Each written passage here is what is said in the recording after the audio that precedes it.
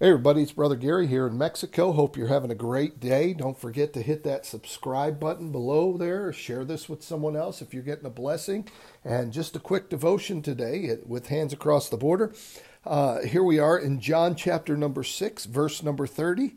They said therefore unto him, What sign showest thou then that we may see and believe thee? What dost thou work?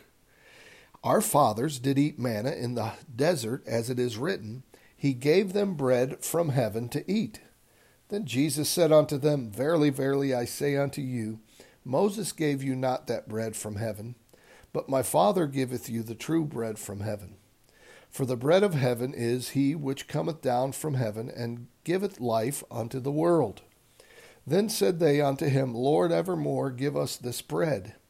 And Jesus said unto them, I am the bread of life. He that cometh to me shall never hunger, and he that believeth on me shall never thirst. And so here we have the crowd that followed the Lord across the water the day before.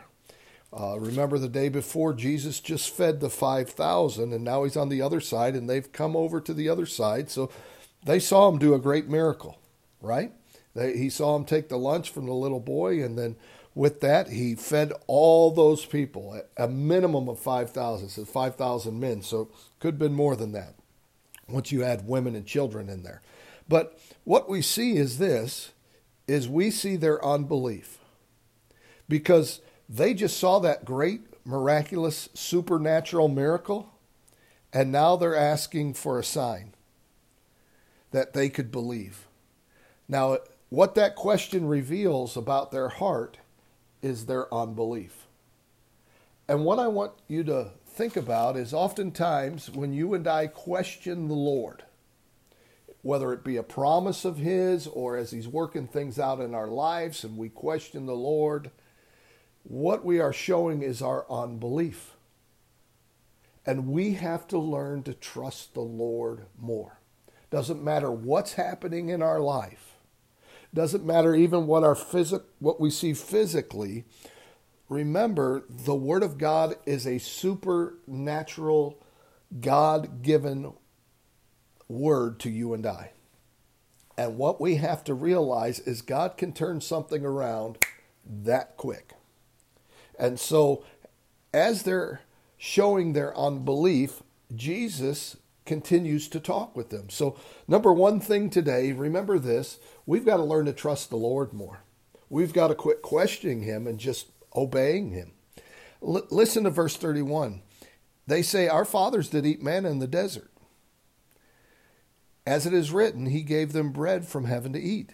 Then Jesus said unto them, Verily, verily, I say unto you, Moses gave you not that bread from heaven, but my Father giveth you the true bread from heaven. And so, he's alluding to here that Moses, remember the manna that he gave to those in the wilderness, and then they got tired of it. They said, oh, it's the same stuff, and they began to call it bread. And so what we see here, though, is Moses was used of God. Moses wasn't a perfect person. We see that all the way through the Bible. David was used by God. David wasn't a perfect person. Peter was used by God. He wasn't a perfect person. And we see all these different ones that God used. Here's the thing. Remember, he starts out with their unbelief. So we got to learn to trust. And then we see this. God uses people to do His work. Who are the people that He uses? Those who trust Him and are obedient to Him. That's the key, right? It starts with this unbelief. So we got to learn to trust God, no matter what the circumstances, and as a result, He can work in us and through us. We all want to be used of God, but in order to be used of God, we've got to learn to trust Him more and obey Him more. Notice the last thing. For the bread of God is He which cometh down from heaven and giveth life unto the world. Then said they unto Him, Lord, evermore give us this bread. We want that bread. And then He says in verse 35, I am. He uses the word I am. Who's the great I am? God. So he's referring to Himself as God. I am the bread of life. He that cometh to me shall never hunger, and he that believeth on me shall never thirst. Now, there's something we've got to remember here. Hear my dog in the back? I'm not in a studio, so you might hear chickens too. But it says here, people eat bread to satisfy physical hunger and to sustain physical life, don't they? You and I, if you don't eat, you will die, right? We do that. And we can satisfy spiritual hunger and sustain our spiritual life only by a right relationship with Jesus Christ. It's no wonder he called himself the bread of life. See, this whole thing, verse 30 through 35, teaches us this. Our life must revolve around the Lord Jesus Christ and a right relationship with him. In order to start that relationship, we must repent of our sins and put our faith and trust in Jesus alone, right? The gospel, according to 1 Corinthians 15, is the death, burial, resurrection.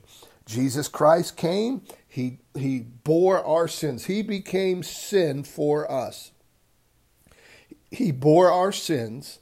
He hung on that cross and died to pay that debt, and then he rose again the third day. If we'll put our complete faith and trust in that alone, not our church membership, not our baptism, not in what we can do, then we enter into a father-son relationship. He is our Savior. And as a result of that, we have a home in heaven. Now this relationship can build, right? Once we're birthed into the family. And as that relationship builds, listen, we'll never hunger again. We'll never thirst again, just like the bread here. We'll have sustaining power to do the will of God. And it all deals with our trust and obedience to him. How are you doing in that area of your life? Maybe you just need to right now ask the Lord, Lord, come into my life. Or Lord, I'm your child, but I've not been acting like it, and I need your help. Whatever it is, you and I must reflect today, is he really sustaining us? Is he really the one who gives us the strength? Are we really looking to him first and foremost in our lives and trusting him and obeying him? I pray the Lord will work in your heart today. God bless you.